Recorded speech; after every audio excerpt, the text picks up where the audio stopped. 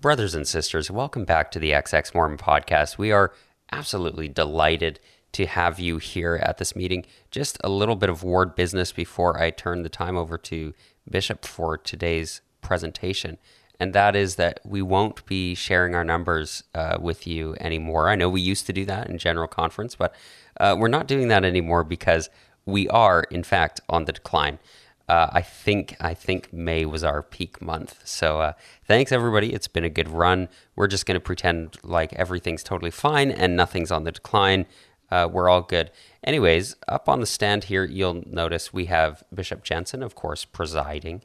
And we also are joined once again by Brother Porter, the assassin of the Lord. Is that what they call you, Brother Porter? Destroying angel. The destroying angel. Yeah. That's right. Yeah. That's right. Either one's great. Perfect. Well, we welcome you. And with that, I'll turn the time over to the just incredibly handsome Bishop Jensen. Thank you. So today we've got a 3-part series coming out that we are now recording. And it comes from Jean Baudrillard's Simulacra and Simulation, something he wrote in the 1980s. This treatise was one of the foundational texts for concepts used in the Matrix trilogy. So I guess as some background, in the mid-1900s, philosophers, sociologists, they start noticing that we're going into a postmodern world. So there was this kind of foundational paradigm of modernity where you had this idea of an objective truth, and you had the scientific method, and this idea that there was an objective truth that you could find and verify and empirically prove that this was the truth. As we headed into the postmodern period, it becomes that truth is ultimately subjective and that all truth is a construction. And so Baudrillard starts saying, what is a postmodern world going to look like? And how are we going to interact in this postmodern world where we start deconstructing these fundamental paradigms, these overarching narratives that really construct our identity? And he talks about these two concepts, simulation and simulacra. And so just like as broadly speaking or as simply speaking as I can, a simulation is, to Baudrillard, an imitation of something in the real world, a real world process. And a simulacra is a representation of something in the real world. And so as we interact with these simulacra, that's how we function in kind of a simulated reality. I think if you think about, you wake up on Monday, you go to work, you go to a job, you get paid money, but that money you usually receive electronically. So you're not actually receiving cash. That cash is meant to represent value, but it's a fiat currency, so it's not really a representation of gold or anything. It's just kind of this medium of exchange. Mm-hmm. You receive it digitally. You pay most of your bills digitally.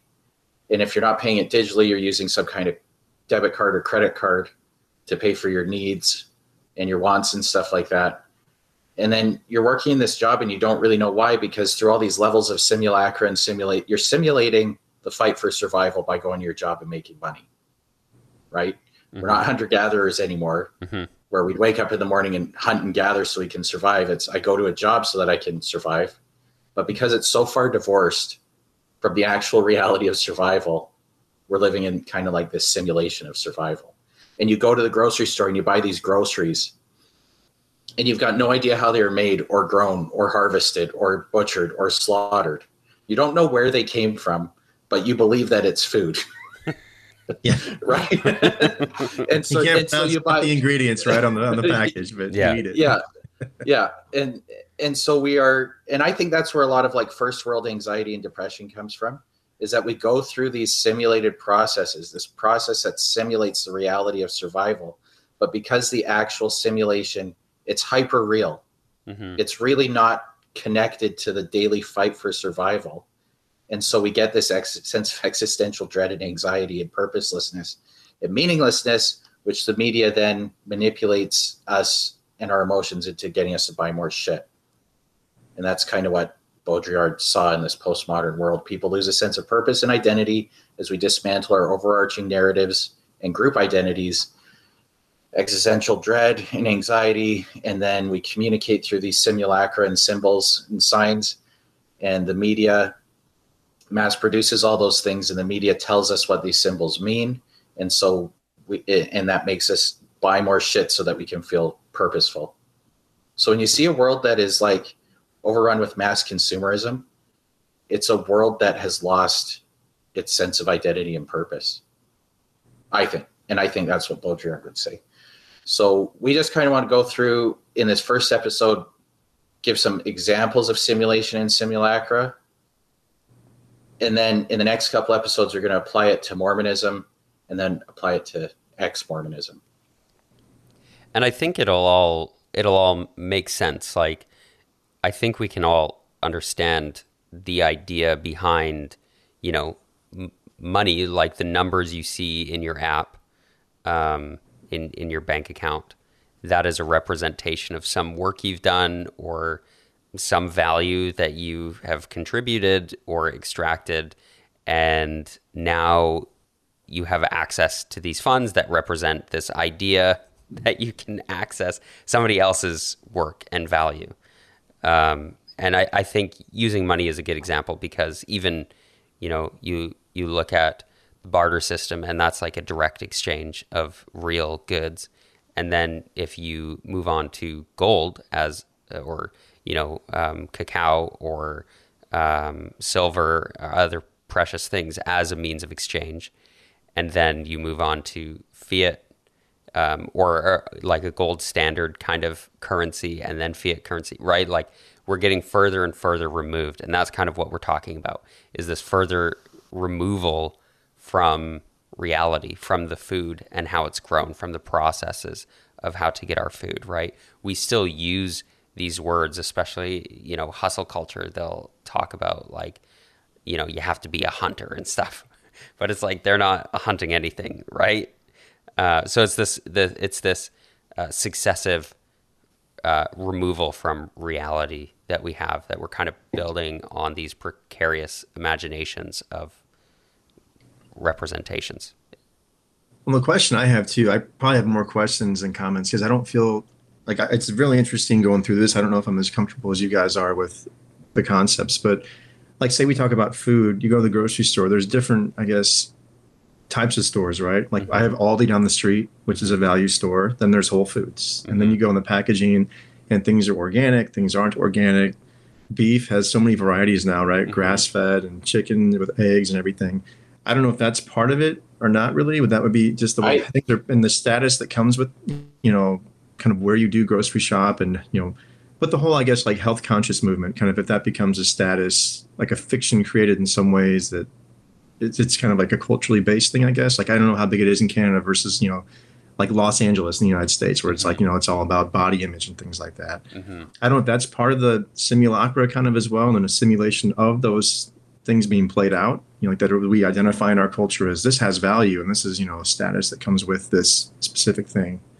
It's like, we don't do anything that is healthy generally, right? And so we simulate health by getting these organic, grass-fed, whatever, that you don't even know if it's actually organic or grass-fed, and you don't even know what is organic versus as far as I know, organic is something that's made out of, like, carbon and hydrogen, right? Yeah. That's like organic chemistry, right? And that, like, I remember starting chem in grade 10, and they're talking about organic chemistry. I'm like, are we learning about, like, carrots grown without pesticides? Like, what the hell is this? And then they're like, no, we're talking about, like, breaking down fuels and chemical reactions. Like, this is how gasoline powers your car. I'm like, what the hell? What the hell does organic even mean? But that organic being a simulacra of God knows what. And now it's this health movement. So instead of actually living healthy lives, we all, like, I don't know, drink energy drinks, coffee, all this other shit, drink a bunch of alcohol, sit all day at work, smoke.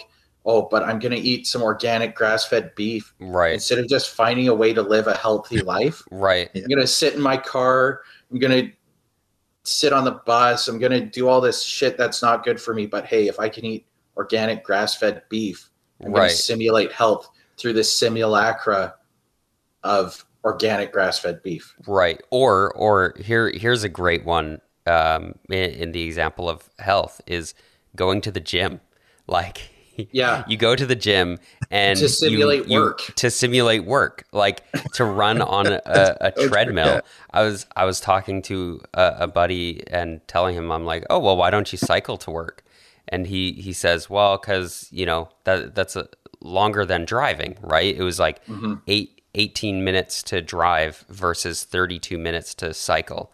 And I was like, well, you're supposed to get at minimum to not die of like being sedentary. You're supposed to get at least 30 minutes of mild exercise every day. So I'm like, if you cycle to work, there's your exercise, right? Like, but we don't do that. Instead, we drive 10 minutes to go to the gym for 30 minutes. Like to pretend to lift hay bales, right? Like What are you simulating with bicep curls? I'm pretending to lift hay bales and rocks and shit. Right. Because there is no physical work for me to do. Yeah, exactly. And then when you ask that guy, hey, would you mind helping me out? In the yard? Like, you're a strong man. Would you mind helping me out in the yard? Yeah, I need help moving. No, thanks. I'm too tired from going to the gym. Yeah, so I think it's this the way I understand it, and Bishop has spent hours on the phone both chastising me and trying to help me understand this concept. And the way I understand it is basically like there's like the real thing, and then we get further and further removed, right? Like a stairmaster, right? Like nobody goes up and down stairs thinking like, yeah, what a good workout. But then because we never use stairs, now we're like atrophying these muscles. So we make a machine that simulates the use of stairs so that our legs can get a workout, right? Like we're getting so far removed. My aunt just told me this morning, she was talking to my great-grandfather, her grandfather, and she said, so you never...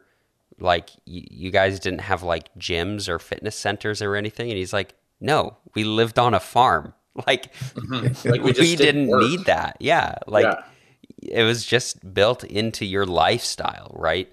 And so, the idea is that as we get further into this future, we get more and more removed from the reality of life.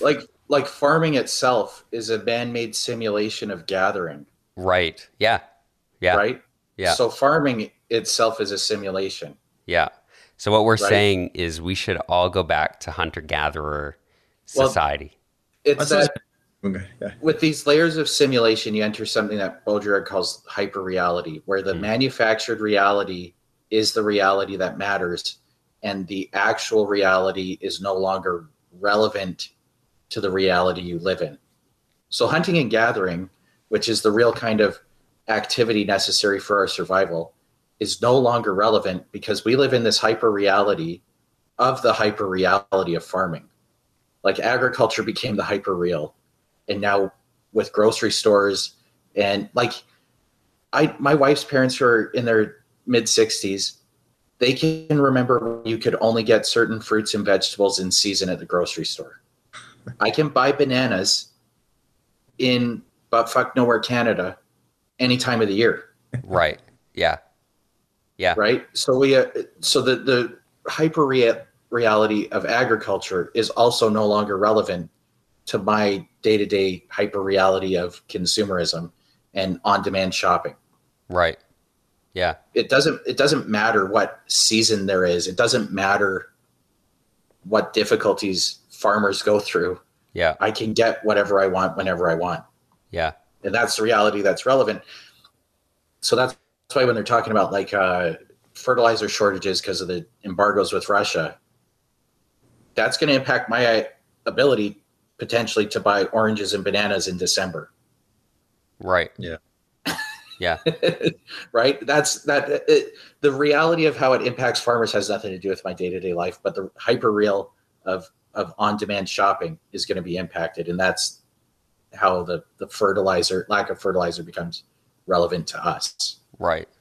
It's not really relevant. Like I'm not the farmer who's going to go bankrupt because I can't have a good harvest. That reality has nothing to do with me. The hyper reality of the grocery store. Yeah, I'm not paying inflated costs probably per pound for. Yeah, right. Yeah. Well, how do I'm curious if you guys are talking about this. Do you think there's things, because, okay, we have this concept of simulacra and simulation, but we talk about all these different ways we've evolved from like hunter-gatherer to where we're at, today. And I've read things, I'll give you an example. I remember reading years ago when I was studying anthropology about this field called evolutionary psychology. I don't know much about it. And there was an article I just had read in a class, and this evolutionary psychologist talked about how we have gone from a very close-knit hunter-gatherer society to now we have all these comforts, but the problem is you can easily go to work, spend all day behind a computer, interact with people through email and phone, but never have real human interaction. Get in your car, deal with rush hour. So there's people all around you, but you're still not really having that human touch. Then get home, and then the extra layer now is as we're getting these comforts, you can now click a button, open your garage door, and pull in, and never have to get out of your car and just say hi to your neighbor before you go in at night. And so really, and how it's gotten to a point where people just feel this, real huge lack of personal interaction. But I think it's just, I kind of wonder, like, I guess there maybe are fundamental things as human beings that we all kind of need, both emotionally and physically. But then you've got this crazy, I don't know, this simulacra and simulation that just takes place with the world and the culture. And it just sounds like, and I would imagine, I don't know if you would agree, I would think there's probably like a baseline set of things that we need. And then you can kind of watch how we've gotten further and further away from that, and in a way shot ourselves in the foot probably too, just with maybe feeding ego or other types of parts that aren't as healthy, and those have kind of gotten exploited more than like their fundamental needs that we really need. Like, just I don't know, it just seems like, I don't know if I'm making any sense, but I'm just, I think agree. There's like a baseline, I would think, right? Yeah. Like, as we make our lives more comfortable, we deprive ourselves of purpose. Like, if the ultimate purpose in life is to survive, the more comfortable we make ourselves, the more distant we are from the reality of our life, which is survival, right? And I think that's where, like, anxiety becomes a first world problem, because you're programmed to wake up in the morning and worry about where your next meal is going to come from.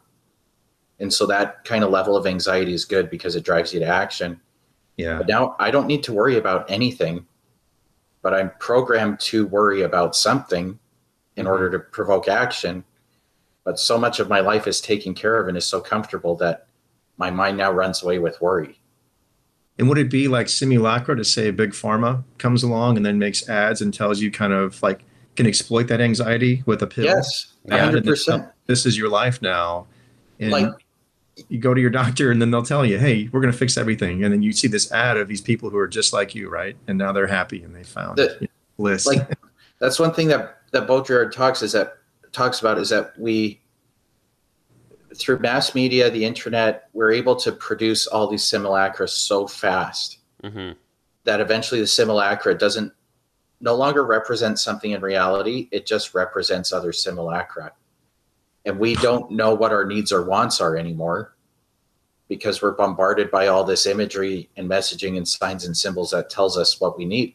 Like, I was out for a walk with my son and we see a F-150 parked in a driveway. And like, same thing with SUVs. Like, SUVs are the new minivans, right? And the minivans were the new four-door sedan. Yeah. And I was saying to my son, I'm like, do you think that guy who lives there needs that truck, or do you think he wants that truck? And I bet if you knocked on his door and said, excuse me, sir, just doing a social experiment, do you need this truck? He'd probably say, yes, I need that truck. And you say, why do you need that truck? I need it to get to work. Does he really need an F-150 to get to work and to do his job? Yeah. Is that necessary to do his job, or is it just that he likes to do dump runs on occasion? Yeah. Right. And doesn't want to be inconvenienced by renting a truck to do a dump run. Like once a year, maybe. Yeah. Right. Right? Yeah. Or I'll tell you, like, there's states, in the US where trucks kind of tie into the culture too, right? Like, it's what you drive. And so there's probably that layer too. I mean, some of these folks, I think, drive certain cars because it really ties into the, are you, like, if you work in a certain type of maybe blue collar industry. Yeah, you have to wear Carhartts and you have to drive a scooped up truck. It has to be a lifted truck and it has to be obnoxious. Yeah, right. Yeah. To say that I'm a tradesperson or I work in the oil field. Yeah. Right. Yeah. But but on the flip side, like, if you're a professional, you're a lawyer, you're an accountant, you have to wear polished shoes and wool slacks and a suit or a blazer. But what does that have to do with being a professional? Right. Yeah. but it's this simulacra of being a professional. You could Right. wear a suit and wool pants and be a tradesperson. Like there's a plumbing company in Calgary that makes like all their plumbers wear white shirts and ties. It's run by a Mormon, and he likes the missionary clean cut look Yeah. for all his plumbers. And we had one of those plumbers come work at our apartment when we lived in Calgary. And I was like, doesn't this tie like get away when you're working with like augers and stuff? Like, yeah, he's like, yeah, it's kind of a safety concern, but that's what my boss wants us to do. But it's part of that uniform, right? Like the whole idea is what it's communicating to people, right? Like we use language, right? Like a written language is a simulation of either the sounds or the meaning of what we have in our heads, of what we say out loud, and then what that represents of the thoughts that are in our heads, right? Like there's one of the companies that I work for, like everybody misunderstands the difference between margin and markup. So they'll ask for a price list with a markup, but what they mean is that they want a certain margin. And I'm not going to bore anybody with the details of the difference between those things, but they're two very, very different things. And you would calculate, if you say I want a 35% markup versus a 35% margin, you're going to get two very different prices. Mm-hmm. But that word, margin and markup, those are simulacra that we use. Words are a simulacra. They're meant to represent something. Yeah. But this particular workplace has confused the meaning of those two words. And no matter how many times you try to correct them, they persistently mix those terms up. And so you have to be like, every time you're interacting, you have to clarify, do you mean multiply it by this or multiply it by this? Right. Right. Yeah. And I think what we're saying is everything is meaningless. There is no purpose in the universe. Nothing matters. But seriously though, if you are wondering, you're like, this is an ex-Mormon podcast. I've already listened to like 22 minutes of this thing. Where like, what are you on about? Don't worry, this will all tie into Mormonism so beautifully. You're gonna poop your pants. Yeah. Which itself is an expression I use to mean that you'll have an extreme emotional reaction, not that you will literally poop your pants. Yeah. Like I think the thing that makes simulacra and simulation the hardest to understand was it was written by a French guy, and he uses too many words. Because I think the French notoriously use too many words to say like anything, right? Yeah. I would disagree with that. I agree 100%. Les Miserables, the longest book ever written. Okay. Too many words, not enough variety in the words. That's what I would say. Yeah. But, okay, so I think I've got one real world example that might roll into another one. But I guess with these simulacra being a representation, like just as a fundamental concept, Baudrillard talks about 4 levels of it. So the first stage of simulacra, he says, is a faithful image or copy. It's a reflection of a profound reality. It's a good appearance. He calls it the sacramental order. This would be like a picture you take of yourself, right? That's a faithful copy. You haven't done anything to it. This is as good a representation I can get of myself, right? The second stage he calls a perversion of reality. He calls it an evil appearance. So that would be like photoshopping your picture or taking a picture at a flattering angle intentionally, Right. Like the picture of Moraine Lake right behind you. Yeah, exactly. Yeah. A little bit photoshopped, the perfect angle, nice enough to hang on your wall. You may never look at the lake and see that image, right? Yeah. Because of the way that photo is taken. Yeah. And then he says the third stage masks the absence of a profound reality. So it's like it pretends to be a faithful copy. He calls this the order of sorcery. What I call this is it's like you Photoshop yourself next to the president or something like that. And deep fakes would be another one, right? Where it looks real, but we know it's not real. Mm-hmm. And then the fourth stage he calls pure simulacrum, where this simulacrum or representation has no relationship to reality at all. Like if I Photoshop myself standing next to Barack Obama, I'm a real person. Barack Obama is a real person. What's fake there is us shaking hands, right? Right. Yeah. So pure simulacrum would be like a meme, like that meme of Obama like awarding himself. Right. Yeah.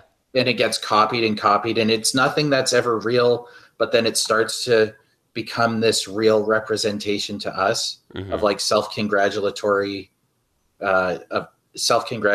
acts, right? Yeah.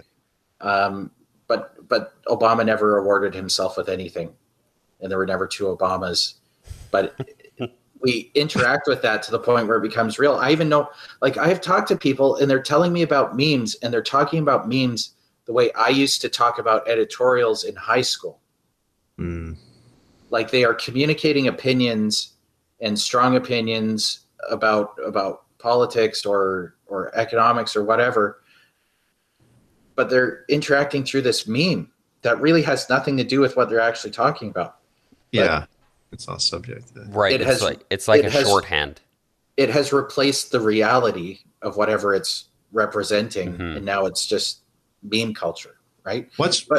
Like the politics, here in the U.S., just talking about Obama. So I wonder, think about political ads. I don't know if that would fall under kind of that same umbrella where you've got, you're seeing the politician running for office, but the ad is probably pretty disingenuous, and you can see kind of like the BS of it all. And then I think of like some of these real extreme groups that go out there in the United States, like, the real far right or far left, like the Trump supporters, or like, versus. And it's just kind of the whole, like, January 6th, they got all these hearings going on. There's so much information out there about what's going on right now with those hearings. And it's like you can pick any lane you want and have complete validation with information, but it seems like that. I was thinking just, talking about Obama, political campaign ads really came to mind as like an example, maybe, if that's right. Well, no, that's exact. I think what you're seeing in the U.S. More particular than any other country is that the political parties now exist in two different realities, two different hyper realities that they've created through their own simulacrum. Yeah. And that's why they can't talk to each other, is that even the meanings of words are different. Yeah. Like they're both speaking English, but they're not. Like I talked about this in a way earlier episode. I watched a YouTube video where they talk about liberals and conservatives both care about justice. It's just justice means something different. Right. Yeah. So for conservatives, justice to a conservative is I work hard, I get rewarded. You work less, you get rewarded less. And then to a liberal, and I'm speaking in broad terms here, but to a liberal, justice is everybody is valuable, so everybody gets something. Yeah. Yeah. And that and so it's kind of, I don't know, equity of outcome or whatever versus the conservative equity of opportunity, or kind of some buzzwords that I've heard. So they're talking about justice, and they're both kind of right, but they exist so deeply in their own reality of what justice is that they can't listen to the other party talk and work through an issue. Right. Or here's here's one from a recent episode that we did that's not out as of this recording. Decolonizing, right? Like, we had that whole conversation about decolonization and how, certain groups of people might hear that, or hear like defund the police and be like, what? You want to like eliminate all police? Or you want me to like move back to Scotland, right? It's like, but it's this misunderstanding because we have completely different versions of what we mean by these words. And we use these buzzwords to quickly get across a point, but then somebody just hears the buzzword and makes assumptions about what that means. Buzzword means. Yeah. And then they run with that. Yeah. And then it becomes its own thing. And it becomes a hyper real. Yeah. And I think I was just getting, like, whatever conservatives say about liberals, they 100% believe that to be the truth about liberals, whether or not it is, and vice versa. Whatever liberals say about conservatives, in their hyper reality, that is what conservatives are. And they're not going to listen to anything. Yeah. Yeah. Well, I was just saying, what's fascinating to me too, as you talk about this in the United States, our laws, the civil laws, like, tort, you hurt someone, right? You get harmed, you go to court, you sue them, you recover for your damages. The standard is usually always a reasonable person, right? Like, what would a reasonable person do in same or similar circumstances, or a reasonable company? And you think about all this diversity we're talking about just with people, and how words have just, multiple meanings now. And it's crazy. You think about this legal system we have in the States is based on everyone sitting in a room and deciding collectively, even though they have completely different lives and depend, what a reasonable person is. And it's like, man, I don't know how you really even define that anymore. I mean, how do you come to terms with, because I mean, people are just so divided now, and you're justified because the information you need to justify your position's out there if you want to find it, no matter what it is. Well, even if you're fringe and outlier, you know? Yeah. Yeah. It's the same as whenever somebody says common sense, I kind of cringe a little bit whenever somebody says, oh, nobody has common sense anymore. What happened to common sense? It's like, well, there is common sense. It's just a different common sense than what you're used to, than what you think, right? And because things change, the meaning of things change, the importance of different things change, people's values change, and that's an ongoing process, right? Like, I know someday some young kid is gonna, call me some word I don't understand that basically means I'm old and unwilling to change, right? Like, and as much as I hope I don't get there, I feel like that's a bit of an inevitability because I like what I like. I'm used to what I'm used to, right? Yeah. I saw a TikTok on that actually about how like political views tend to shift more progressive over time, but our ability to change our opinions kind of stops or decreases, right? Our ability to change opinions and learn, it just kind of stops over time. So that's why old people become conservative.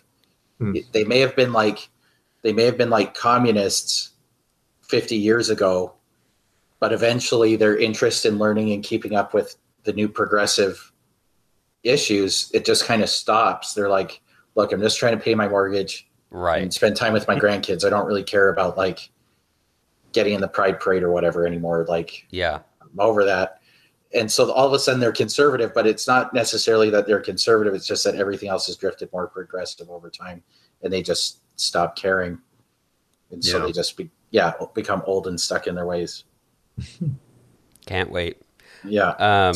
But I do, I do think it's important to mention as well, like these words conservative and liberal are such useless terms, especially like, well, there's simulacrum in the hyper reality of contemporary politics. Well, and we're English speakers doing an English speaking podcast, and when I think conservative, I'm usually thinking like Canadian conservative, which is very, very, very, very, very different than an American conservative, right? And liberal means different things if you've got a capital L liberal or a lowercase liberal, right? Or if you're in Australia versus the UK, right? So I think it also, because English is so widespread, I think we kind of get this thing where we're speaking different dialects, but we don't realize it because it's the same words and maybe even the same accent. Yeah. So I get it's generally speaking, is you get like conservative is status quo, liberal is progressive change, right? So can we define it that way? For the purposes of this podcast. Okay. That's how we're defining it. Okay. We will tie all of this back to Mormonism Bishop. Eventually. Thank you. Well, I just say, like, I'm a very status quo guy just by nature with like everything in my life. I'm not a big fan of change. So I've just come to terms to accept my conservatism in that regard. So, you know what? I just don't like change. I want everybody to be happy, but I just don't like change. It makes me uncomfortable. So you want everyone to be happy your way, spoken like a true bishop. That dude was inspired. Yeah, there we go. Okay. So one example of this simulation and simulacra, if you guys have seen The Big Short, it shows like how in a very short period of time, Wall Street created a simulation of value through these financial instruments, which were a simulacra. And you can see how they progressed over maybe 50 years from being a faithful representation to something that just represented itself. So the first thing they talk about in The Big Short was the mortgage-backed security, which if you're a bank doesn't want to carry the risk of a mortgage. So they get all these mortgages together. Most of them are good mortgages, AAA rated, high credit rating. Some of them are a little weaker, but they have a higher interest rate, so higher return. But if you get thousands and thousands of mortgages together, the risk kind of gets spread around, so the risk of default goes down, even though you've got some riskier mortgages in there. And the bank doesn't want to carry around mortgages, so it packages it together and sells it as a bond or as a security to somebody else. So the investors are now carrying the risk of the mortgage. The bank isn't anymore. But the mortgage-backed security was a faithful representation. It was a first order simulacra because all that the mortgage bond represented was the mortgages in the bond. So the value as an investor that you got was clearly related and represented by the value of the mortgages in the fund, right? Mm-hmm. Then the banks run out of mortgages and borrowers. There are no more houses to sell. Everybody who can buy a house has bought a house. So what do we do? So somebody else would take like junk mortgages and junk bonds, and he'd package it together with the same idea of, if I take enough risky loans, I've spread out the risk, and so I can sell this thing and it's just as good as a mortgage-backed security. So second level simulacra now with these CDOs, collateralized debt obligations. It's kind of like a mortgage-backed security. It's just as safe as a mortgage-backed security, but it's not a mortgage-backed security. At least that's what they're telling people, right? And then they make CDO squared, where you have a collateralized debt obligation made up of other collateralized debt obligations, which in and of themselves may be made up of other collateralized debt obligations, which are made up of loans, credit card receivables, airplane leases, auto loans, and some junk mortgages. So you've got this layer of investments that are based on other investments that are based on other investments, but somewhere down there is a real asset that has some kind of value. Yeah. Right? And then the other side of that is because they're running out of, Wall Street's running out of borrowers, they start issuing these subprime loans, and they're paying fat bonuses to guys to issue these subprime loans. Right? They're like in The Big Short, they talk about selling them to immigrants and strippers, right? And Michael Scott, Steve Carell goes and meets with a stripper and finds out she has 5 homes, and she doesn't realize that there are these adjustable rate mortgages where you get like a teaser rate at 2%, but after like a year or two, the interest rate goes up 3 times, right? And he's telling her like, your payments are going to triple, and she's like, are you effing kidding me? I own 5 houses, right?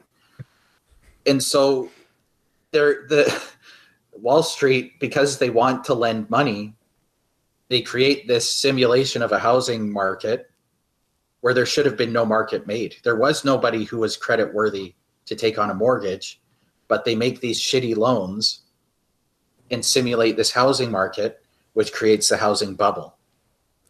Which at this point, if you're sitting here like me and saying, Bishop, I'm totally lost, I'm so confused, I don't understand any of this, that's exactly the point, I think.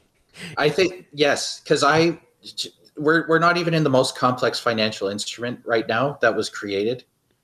And the hours and hours of YouTube videos, like I earned a small MBA in corporate finance just to try and understand. But I think the movie purposefully doesn't really, really clarify the intricacies of some of these instruments so that you feel as confused is what everybody should feel by this. Yeah. Like these layers of simulacra, this simulation that Wall Street created. Yeah.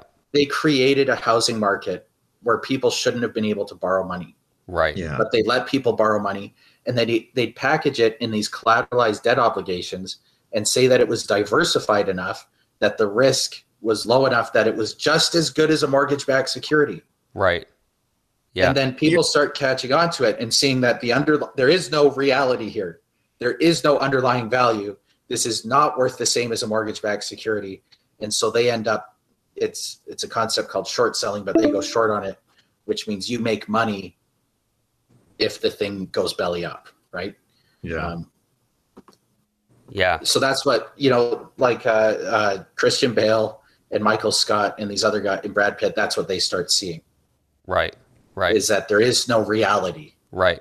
It's all meaningless. It's all, everything's tacked onto everything else in the most They're- precarious ways. And so then they get barely holding together.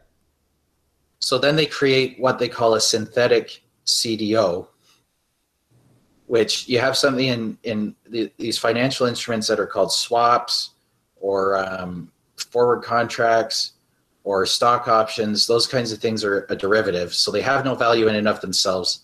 They derive their value from the performance of something else.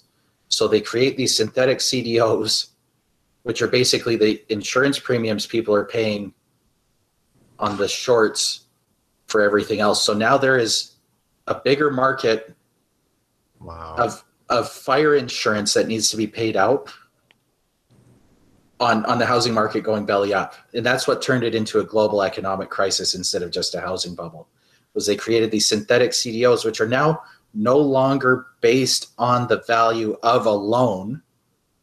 They're actually based on the insurance premiums of loans defaulting, but they're selling it like it's a mortgage-backed security. And now you have more insurance on homes than what there are homeowners, essentially.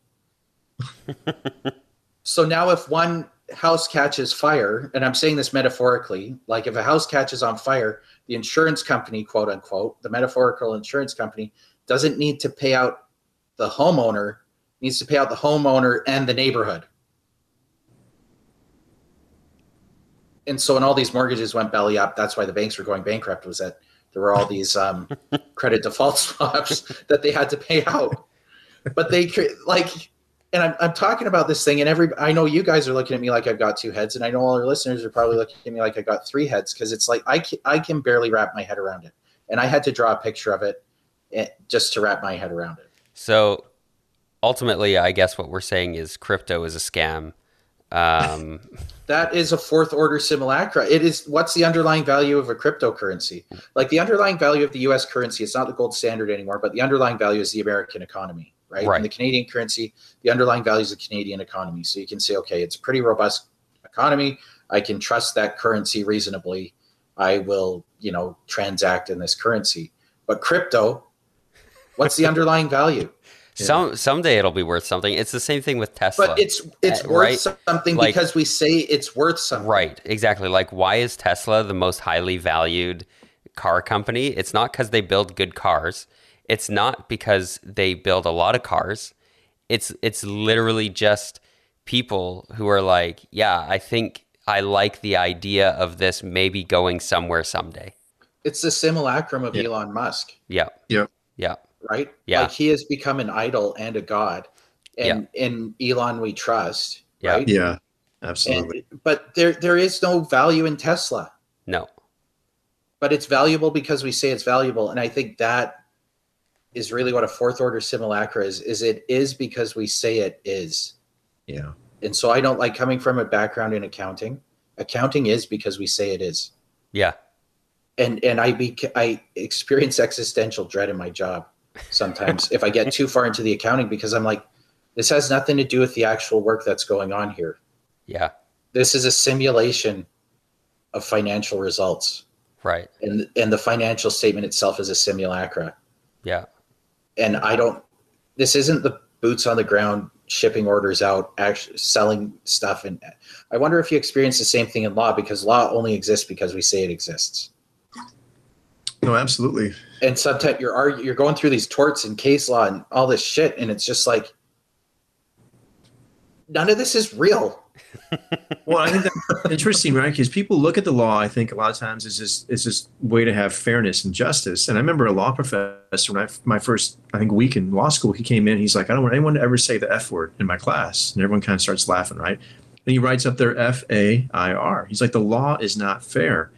And so I think that's what kind of adds a layer of confusion sometimes with like, what are we doing? Because it's not always to get the most just result, because it can't promise to be fair. And so if someone misses a deadline unintentionally, but it happens, or something, there's just ways that the law can't remedy all that either. But people, I think, look to it as this notion of fairness, and then maybe it's another way that they just kind of mischaracterize what it is with definitions and things. But yeah, it's just fascinating because there's a lot of things I do, during the office, during the week, where you're like, this is stupid. Like there's really no practical point to this. This is just part of the process, and you're like, what is this Mhm. process? This one big machine that just keeps moving forward with, I mean, I don't know. I'm probably getting off topic, but yeah, it's just, I always thought it's interesting how people just think it's supposed to be this way of establishing fairness, and it's not. I mean, it just is kind of like you said in accounting. There's things you do that, like for me, I have things I do that are very counterintuitive at times. I'm like, okay, Yeah. but that's part of the process, part of the machine. Well, we That's how we build, do this, that's how it's done.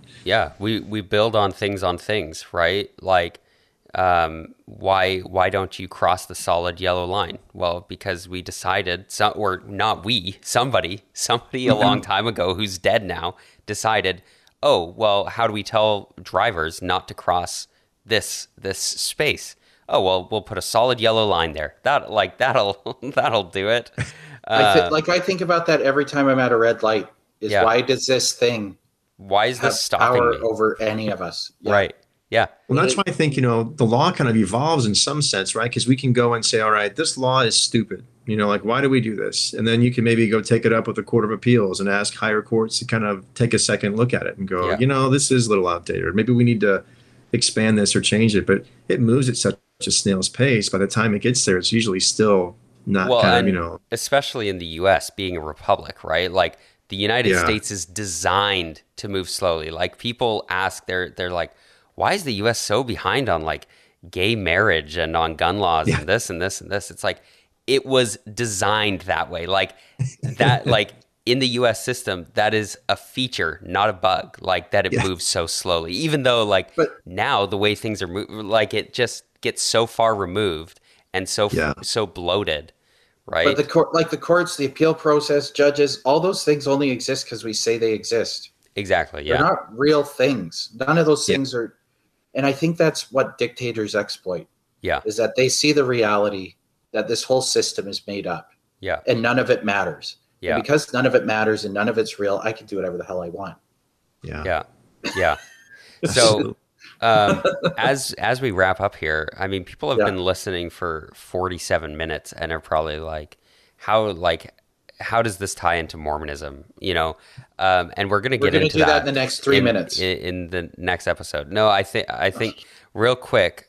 Today is Pioneer Day, and I just thought I'd mention this. Pioneer Day is like a simulation, like Trek. Trek is a simulation of something real people did once. And it's a total simulation because you go on Trek with a nurse, whereas people like died on their way to Utah. So happy But Pioneer it's not Day, even a everybody. faithful representation. Like it becomes a Um, fourth order simulacra because it's right. like nothing about this It's was not the ever real real. thing. You're also not It- going anywhere. Like you're it's not not traveling. it's not even a faithful representation. Like You're you doing don't this have 'cause the your state parents president made you. coming and taking all your food and making you kill the fat calf for them to eat and then leaving, and then Brigham Young getting pissed and sending out rescue. Like Yeah. none of it reflects the real stories of the pioneers. Yeah. But anyway, I think we'll get into that more. in the next Happy episode. Pioneer Day. We'll see you in the next episode. And with that, I'll just say, in the name of Lego Joseph Smith, amen. Amen. Amen. See ya.